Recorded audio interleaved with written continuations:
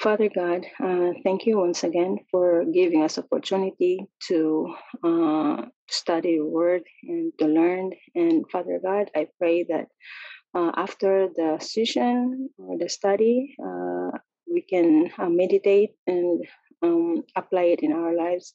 And Father God, I pray also for the listeners that this video will be blessed for them and apply in their lives. Lord, thank you so much for your word that being a light of our daily lives. And thank you so much in all this I pray in Jesus' name.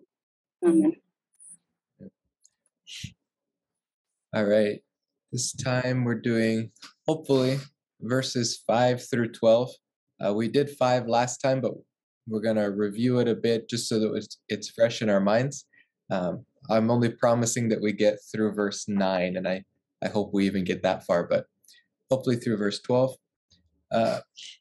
So these verses, who is the one who overcomes the world, but he who believes that Jesus is the Son of God?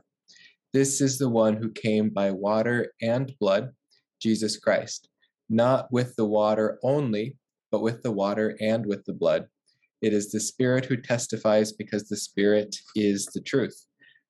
So this is the third statement we have of that is similar to this in John. He says that God is love. He says that God is light. Here he says that the Spirit is truth. And he's going to make the argument in verse 10 that if we have the testimony of man, the testimony of God is better. And that's because God is truth. God cannot act outside of his character, which is truthful. But he's got 3 testimonies he's dealing with here. He says, by the blood, by the water, and by the Spirit. And these are, I guess, hotly debated about what these testimonies mean. Some say that the water and the blood is his incarnation, his human birth, but this doesn't seem to fit the context as well. However, he has been arguing in here that Jesus is the Son of God, but he's also human. He is a man, but he is God incarnate.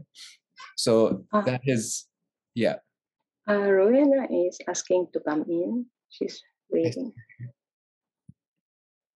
Okay, she's in. But what seems to be John's concern here is the testimony of Christ, the testimony to his incarnation, to his deity incarnate. And so his deity incarnate doesn't prove his deity incarnate. He needs a testimony to that incarnation, and that incarnation for his purpose, which is to die for the sins of the world, to be that perfect sacrifice that John has spoken of elsewhere. So what I have come to the conclusion through my research in this passage is that the blood speaks of his atoning sacrifice, that the water speaks of his baptism that confirmed his earthly ministry, and that the Spirit is the Spirit by which he performed miracles which proved that he was the Messiah. So I'm going to show you some of those verses here, but we're going to start with the witness of Christ's blood, because to be quite fair, that's the most important for us. That's the one that we rely on because we're not first century Israel. So all of these testimonies do confirm that he is who he said he is, but this is the testimony which has lasting effect on us today. And I think that's why John is starting with that, and he's emphasizing that witness of the blood here. So in Revelation 1:5, which is also written by John, so we want to start with what else John has to say on a similar note. He says, from Jesus Christ, the faithful witness, the firstborn of the dead, the ruler of the kings of the earth, to him who loves us and released us from our sins by his blood. This is the importance of his blood, and John has talked about it earlier in his epistle, about how we are made sons of God through his blood. Well, here he says we are released from our sins by his blood. This is something that only Jesus Christ was able to do. This proves his deity. Revelation 5:9 says, "Worthy are you to take the book and to break its seals, for you were slain and purchased for God with your blood men from every tribe and tongue and people and nation." Now, this is a faithful witness that John is hearing. He is hearing this angel in heaven proclaim what Christ has done by his sacrifice. This is a witness to who he is, that he is the God-man.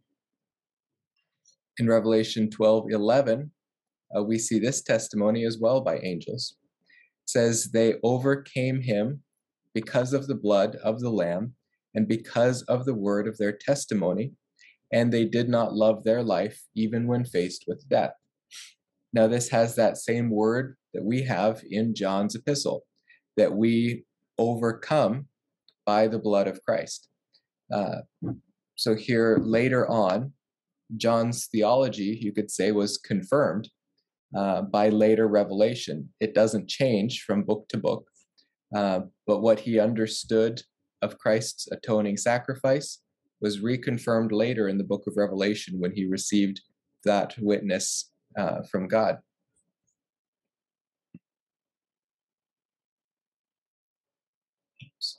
Twice.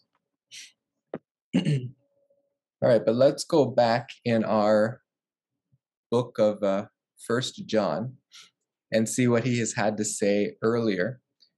He says, "If we walk in the light as he himself is in the light, we have fellowship with one another, and the blood of Jesus, his son, cleanses us from all sins." Now, this is speaking of our progressive sanctification, our second tense salvation, which keeps us in fellowship with him. That not only was his blood good for the beginning of our salvation, but it sustains us throughout. It's always the basis upon which we rest, and he is the only one who is able to provide this foundation for Christian fellowship, so that his deity made it possible for him to be a man who provides a perfect sacrifice for man, because man, all being children of Adam, are incapable of providing their own atoning sacrifice. But since Jesus Christ did that, it is good for all of the sins of the world, not just those committed before we were Christians, not just those by Christians, but for all sins. Jesus Christ has paid that sin debt. And this is one that I have been wrestling with the last couple of months. Charlie knows. I'm coming back a bit towards the idea that it is that the new covenant has a relationship to the church, but I do hesitate to say that it shares a relationship with the church.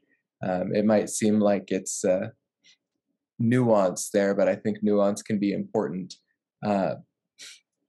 The new covenant is a Jewish covenant. It is given to the Jews, it is for the Jews, and it will be fulfilled in, by, and through the Jews. But because we share the Savior who ratifies this covenant, we share in some of these blessings. These blessings are for Israel, but they spill over, as it were, into the church because we share that same Savior. So you could say that there are similarities between the experience of the Christian and the new covenant for the Jews. But it is his blood shed for the sins of the world at the cross which ratified that covenant for the Jews. So here in Matthew 26, verses 27 to 28, Jesus Christ in the upper room with his disciples has this to say. He says, "When he had taken a cup and given thanks, he gave it to them, saying, 'Drink from it, all of you, for this is my blood of the covenant, which is poured out for many for forgiveness of sins.'" We've got a chat here. Janet says, "Will you expand more about why it says They did not love their life, please. Yes, that was back a verse. This was back 2 verses. Yeah, I'm sorry. Oh, Because no, that's fine. I'm confused because that's why fine. they did not love their life. So this is speaking of martyrs during the tribulation period, which is a period distinct from the church age. There could be similar exhortations to members of the church, but this will be a unique period in history in which martyrdom is far more increased even than it is today, because the wrath of Satan will be great on the earth at that time. But this is speaking of not only their positional salvation, but their experiential salvation in the tribulation period. So this is speaking of their salvation and their rewards. This is saying that they also persevered. Not only did they overcome by the blood of the Lamb, but resting in the blood of the Lamb, they also overcame that temptation to recapitulate and to give in to the Antichrist and his persecutions. However, it's going to be a genocide, an eradication of Jews at that period. In fact, there are verses, I think it's in Zephaniah, which speaks of 2/3 of the Jews being wiped out during that period. This is twice the percentage as Hitler wiped out in the Holocaust. Hitler wiped out 1/3 of the Jewish nation. So this will be a national genocide, so there won't really be much point for a Jew, which I think is the primary context here in Revelation 12, Jewish Christians. There won't be much of a point for a Jew to recapitulate because he's going to be killed anyways. It's not just about the word of his testimony, but still he keeps the word of his testimony, and so becomes a martyr.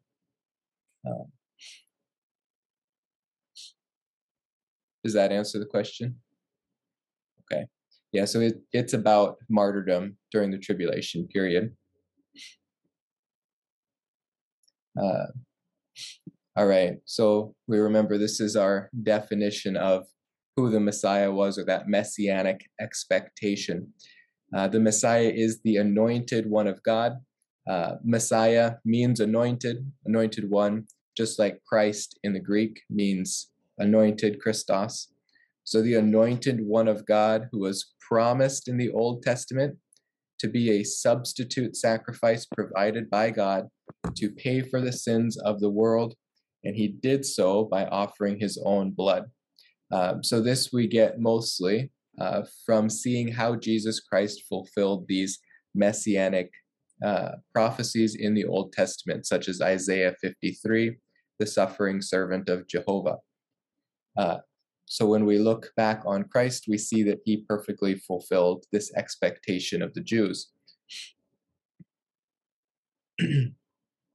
All right, but let's talk about some of the witnesses here. So we have seen a bit more detail about the witness of Jesus Christ's blood. Only he was able to take away sins by sacrificing himself, or by laying down his life for us. And we have confirmation not only by angelic hosts, but by other heavenly hosts, confirming that Jesus Christ did successfuli pay the price for our sins by dying on the cross. So that is his testimony in the blood. But John restates here, and now verses 7 and 8 are what's called a textual variant, but they have pretty good sourcing. Not sure the exact vocab for that. They have pretty good support. They are supported by most more recent manuscripts, not by the older ones, but by very trustworthy manuscripts.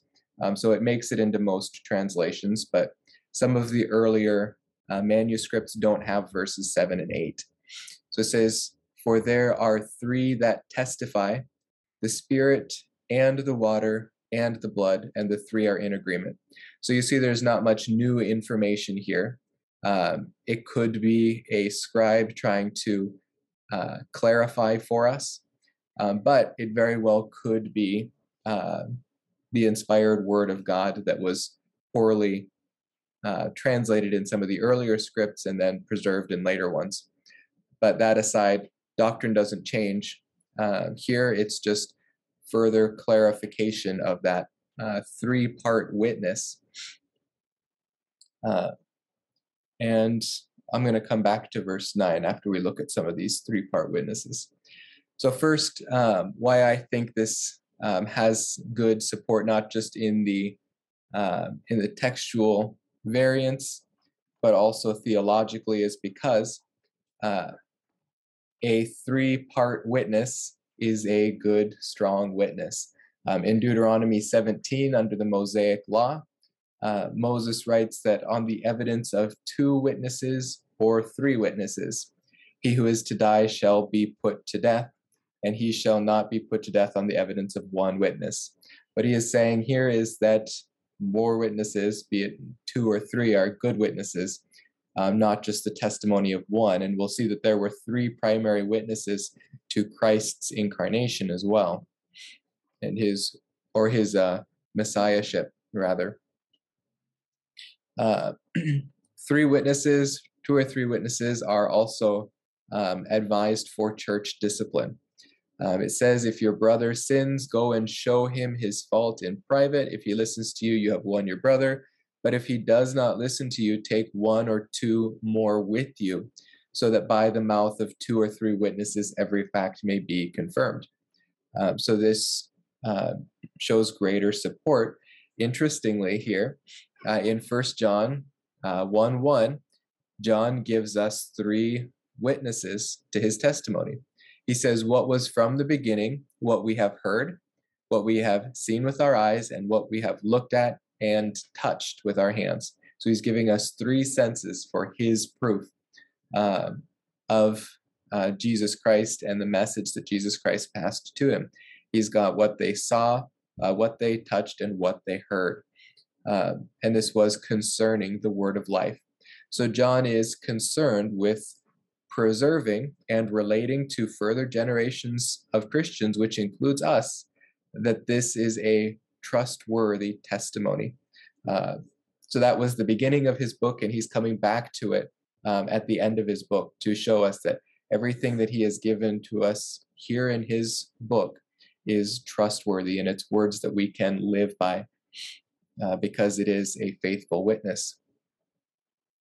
But this is one that, again, people don't always, some people think that the witness of water is Christ's human birth. I think that his witness by water was his baptism. And I'll show you why here, because that was one of the confirmations of his messiahship and his earthly ministry while he was on earth.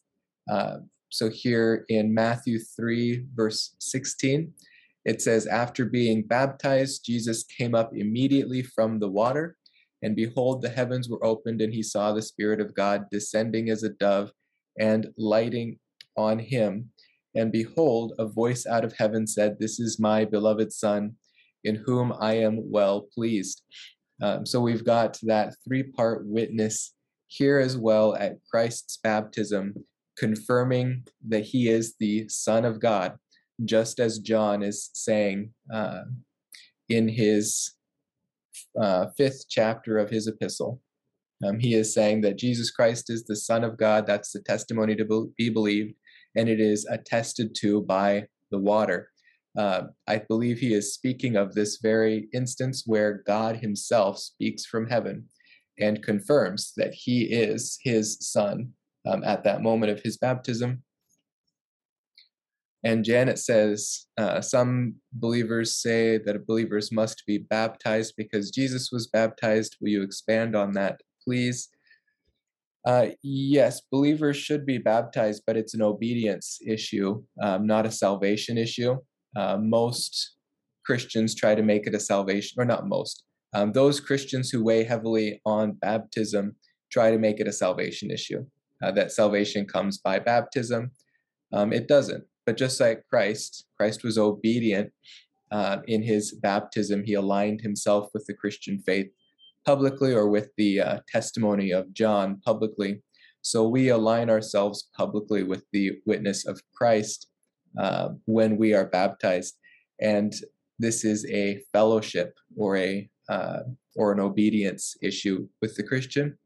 If you don't get baptized as a Christian, if you make a conscious choice not to get baptized as a Christian, uh, it may hinder your fellowship or your spiritual growth, because it is an act of disobedience. We are supposed to be baptized, but if it's something that opportunity has not presented itself, for instance, I spent probably 4 years trying to get baptized as a believer, but I was in a Reformed church that wouldn't perform believers' baptism. Uh, so I had a hard time getting baptized in a church. Uh, in fact, I wasn't even baptized until 2019. Uh, yeah, but it did weigh on me. It is something that I felt called to do as a Christian, to align myself publicly with that message which I was proclaiming. And because I wanted to share in that experience of the church, in the same way that we share communion together. This is a remembrance, and this is a public testimony. So I guess for now, that's my best expansion on that. Yes, believers should get baptized, but it's not a salvation issue. But for Christ, he needed to be baptized to be aligned with the message that John was preaching, because John's purpose was to prepare the way for the Messiah. Those who had been baptized by John's baptism, the repentance of Israel, were waiting for the Messiah that John would point to. And the one that John would point to would be in alignment with his message. So here we have some of the Pharisees who came trying to question John. They saw that he was gathering a big following, and in the Jewish Pharisaic methods of the day, they went to test his message. They went to see, is he making a messianic claim? Does he claim to be the Messiah? Because he is performing, or he is gathering a large crowd and performing baptism. And baptism wasn't unique to John back then. Baptism was something that was performed by other rabbis and teachers of the day to align their disciples with their message. So they understood what John's baptism meant. It wasn't a new phenomenon that John was dunking people in the Jordan and they wanted to go find out what that meant. They knew what it meant. They were aligning themselves with his message, so they were going to see, what is his message? So they said to him, "Who are you, so that we may give an answer to those who sent us? What do you say about yourself?" And John replies, "I am a voice of one crying in the wilderness, make straight the way of the Lord, as Isaiah the prophet said." Now, this is a two-part quotation. He takes part of it from Isaiah and part of it from Micah, but or Malachi. Charlie, it's Malachi, right? Yeah, it's Malachi chapter 4, I think. Malachi 4. Yeah, I think it's Malachi 4:1. Make straight the way of the Lord, or the voice of one crying in the wilderness. He was the last of the Old Testament prophets, and he happened to come right at the beginning of the New Testament. But he is the last of those prophets who are making straight the way of the Lord, and his mission was to prepare Israel to receive the Messiah when the Messiah came. And that's what he is fulfilling here, and he is quoting these Old Testament prophets to make it clear that that is what he is doing. He is fulfilling those prophecies. So John answered again, and he says, "I baptize in water, but among you stands one whom you do not know. It is he who comes after me, the thong of whose sandal I am not worthy to untie." He is saying, I am baptizing here with this water, but the Messiah himself is coming, and he's going to perform a better baptism, a baptism in the Spirit. But John confirms that this one, Jesus Christ, is the one who his message was meant to confirm. So the next day he saw Jesus coming to him, and he said, "Behold, the Lamb of God who takes away the sin of the world." This was a messianic expectation. Yeah, Charlie, you got a question? Or a clarification? No, Rowena does. Rowena Oh, I does. see. Okay. May I ask about if we can take a few baptisms, even if we had baptized when we were a baby? My understanding of this is yes, but it wouldn't really mean the Just same like a Catholic, right? to be baptized multiple times as a believer. In fact, it might be a bit of a confusing thing to do that. Baptism itself isn't something that does anything miraculous or special or garner to you more or less salvation. It's not a salvation issue. And sometimes I have heard people want to be rebaptized because they don't believe they were saved before. If that's your purpose for being rebaptized, I would say don't.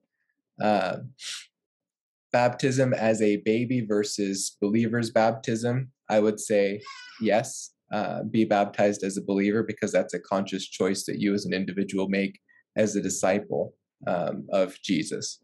So I would say if you were baptized as a baby, I mean, I was christened as a baby, which is kind of the same thing, but it was more a focus of the parents'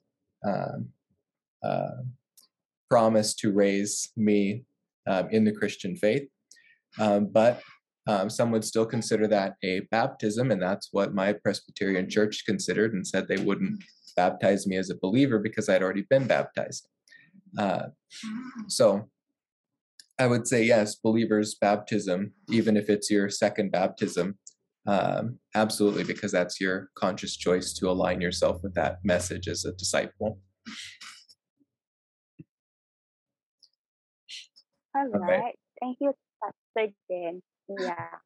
Of course, of course. So he said, this is the Lamb of God who takes away the sins of the world. This is a messianic confirmation. He is aligning Christ as the fulfiller of that expectation of a Messiah to take away the sins of Israel and the world. It says, this is he on behalf of whom I said, after me comes a man who has a higher rank than I, for he existed before me. I did not recognize him, but so that he might be manifested to Israel, I came baptizing in water.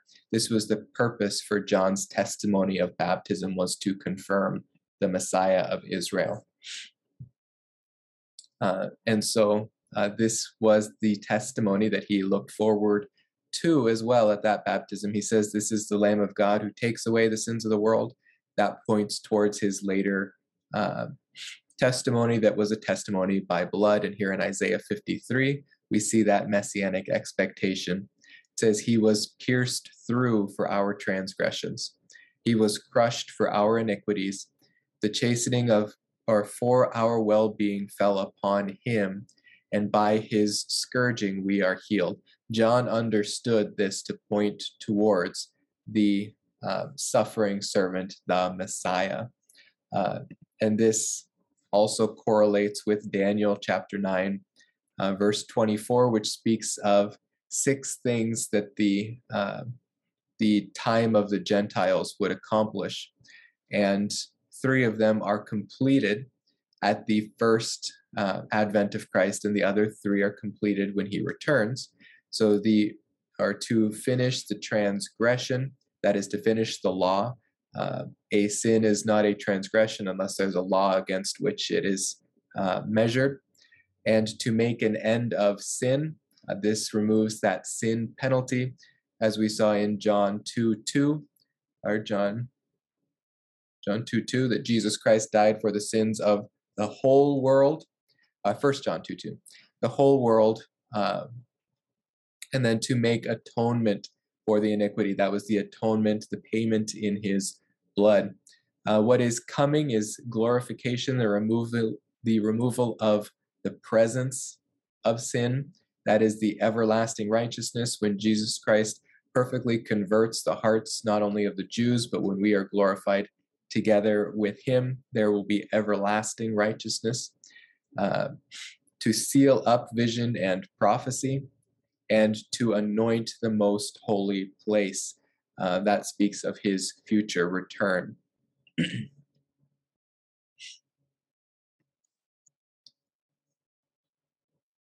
Did that one. All right, but there's still one witness left, and that is the witness by the Spirit. Now, not all miracles performed by Jesus Christ confirmed his messiahship, but there were particularly 3 different miracles that only Jesus Christ was capable of performing, being that he was the Messiah. And these miracles we see primarily by the reaction of those people who witnessed them. We get a sense that in first century Israel, they had an expectation of the Messiah being capable of doing certain miracles that other prophets were not capable of doing. In Matthew 12:31, we see that these miracles were rejected by the Pharisees, but it's interesting the way that they are rejected. In verse 31, Jesus says, "Therefore I say to you, any sin and blasphemy shall be forgiven people, but blasphemy against the Spirit shall not be forgiven. Whoever speaks a word against the Son of Man, it shall be forgiven him, but whoever speaks against the Holy Spirit, it shall not be forgiven him either in this age or in the age to come." Now, again, this is a verse that's often stripped of all of its context and then used for usually preachers or teachers' hobby horse sins, to say that this is the unpardonable sin that you can't ever be saved from. The most common one that people seem to like and rest on is that this means the sin of unbelief. The sin of unbelief can't be repented of. Well, that's ridiculous because we all start in unbelief. And it's exactly our change of mind that brings about that salvation. We've got a question here. Janet says, how about to those angry with God and curse the Holy Spirit, are they forgiven? So let me answer that by explaining this verse in its context. This verse isn't one that can just be pulled out from what's going on in the situation. It has to be following the logic of the situation that's happening in Christ's or in the earthly ministry of Christ. So if we go just a couple verses earlier, we see that Jesus has been accused of casting out demons by the power of Satan, by the power of Beelzebub. It says, if Satan casts out Satan, he is divided against himself. How then will his kingdom stand if I by Beelzebub cast out demons? By whom do your sons cast them out? For this reason they will be your judges. But if I cast out demons by the Spirit of God, then the kingdom of God has come upon you. So what is happening here? The Pharisees are rejecting the Holy Spirit's witness to Jesus Christ as the Messiah. Miracles which Jesus Christ could only perform by means of the Holy Spirit as the Messiah were being rejected. So what rejection of the Spirit was speaking of, that blasphemy against the Spirit, was denying the third witness to Jesus Christ's Messiahship. That sin was not going to be forgiven for first century Israel. The rejection of the Messiah was a final rejection, and their penalty would come in 70 AD, 40 years after the rejection took place. Those who remained personally, or those who were saved personally by faith in the Messiah, were rescued from that judgment, but those who, along with the Pharisees, rejected the Messiah were caught up in that judgment of 70 AD. And that is what the unpardonable sin was the rejection of the Messiah by first century Israel. There is no unpardonable sin for the Christian in the church age. All sins can be forgiven by Jesus Christ. And that's what John argued for in his first chapter and the first part of his second chapter, that all of our sins are forgiven or forgivable by Christ on the basis of his blood. But he is making the claim here that those who have rejected his third witness, the witness of his miracles, will not be forgiven when judgment comes on Israel. But what are those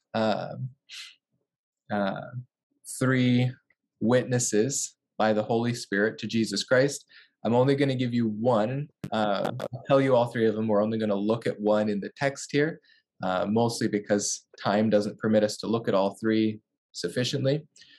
This one is the casting out of a demon which makes its host which makes its host mute.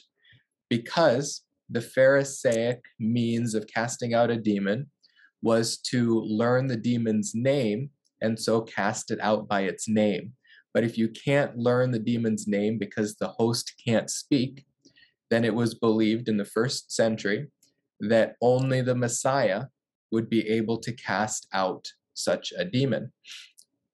And we see that in the reaction of the crowd when Jesus Christ performs this miracle. It says, "Then a demon-possessed man who was blind and mute was brought to Jesus, and he healed him, so that the mute man spoke and saw. All the crowds were amazed and were saying, 'This man cannot be the son of David, can he?'" So the reaction when Jesus performed this miracle was different than when he performed other miracles. When he performed this, they asked a question that anticipates this one anticipates a negative response, but they were asking because they couldn't believe it, essentially. This man cannot be the son of David, can he? Because performing this kind of miracle could only be done by the anticipated Messiah, the son of David. So they saw this happen and they thought, this is a messianic miracle. This is something that the Pharisees are not capable of doing. And we saw Jesus use the Pharisaic method of casting out demons when he asked Legion his name. Remember, he asked the man full of demons, or he asked the demons in the man full of demons, "What is your name?" And they said Legion. He then cast out those demons. Here he casts out a demon without asking its name. This was unique to Jesus' ability. Oh, did I not do the one from Mark? I didn't paste in the one from Mark. Let me go to Mark chapter 9. And Jesus is going to do this miracle again to a different man. But the circumstances are a little different. So this is after the Mount of Transfiguration. Jesus comes down off the mountain. And let's see. Okay. So I'm in Mark chapter 9, verse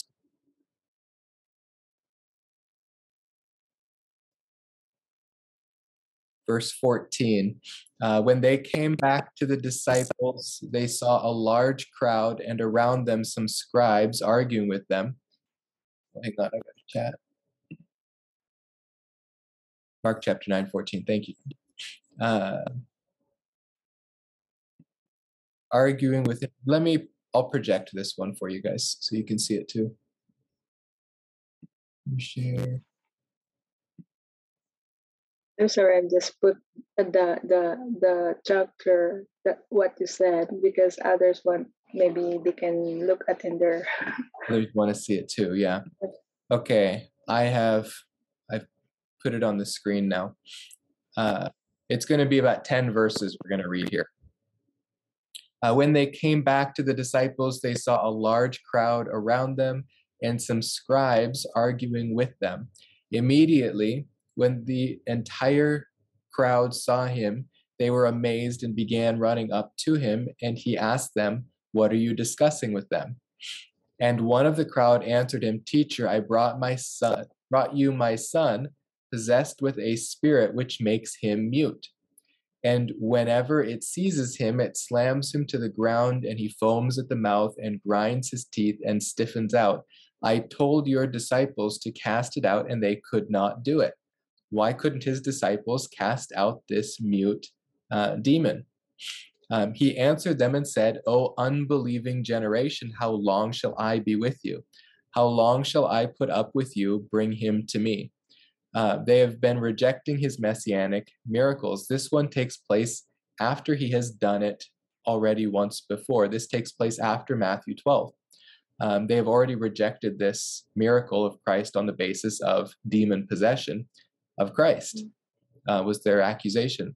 So they brought the boy to him, and when he saw him, immediately the spirit threw him into a convulsion, and falling to the ground, he began rolling around and foaming at the mouth.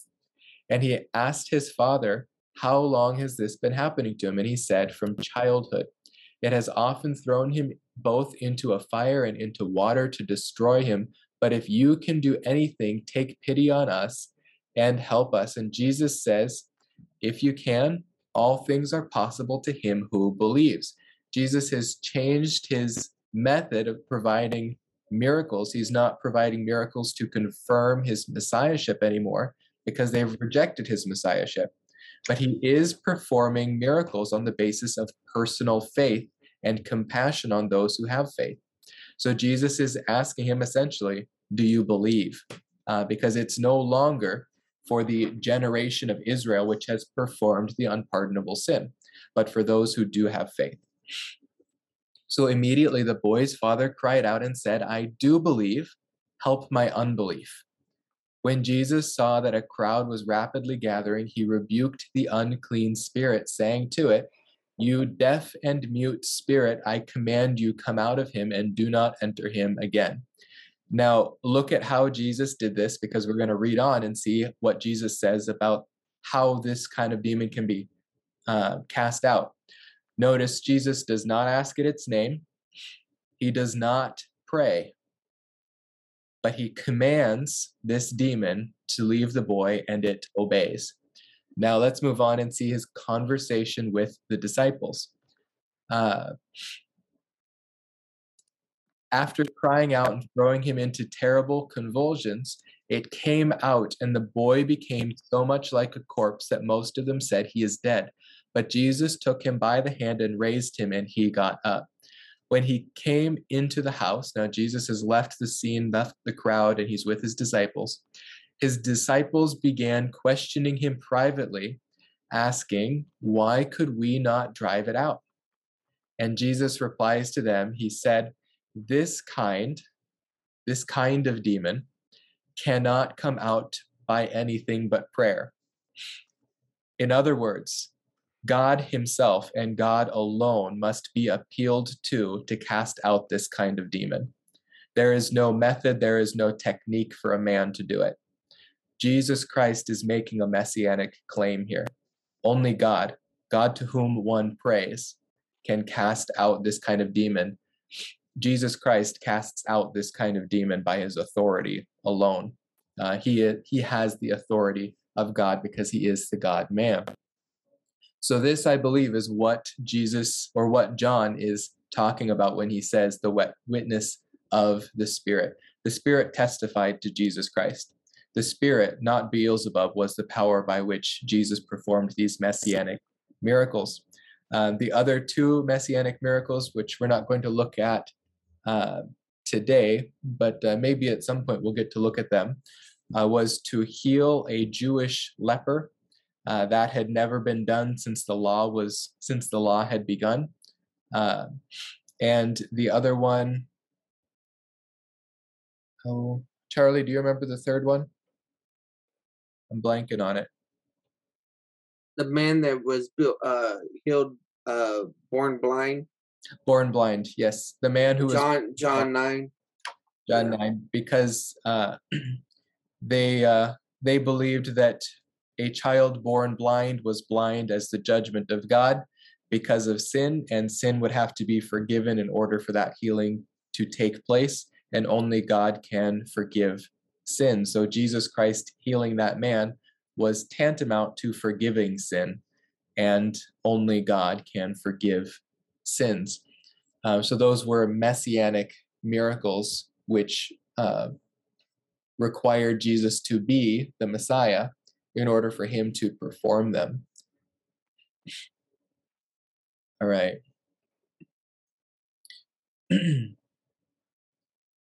Okay, we'll read verses 10 and 12 so you can kind of see the capstone on this, but then we're going to wrap up and pray to close.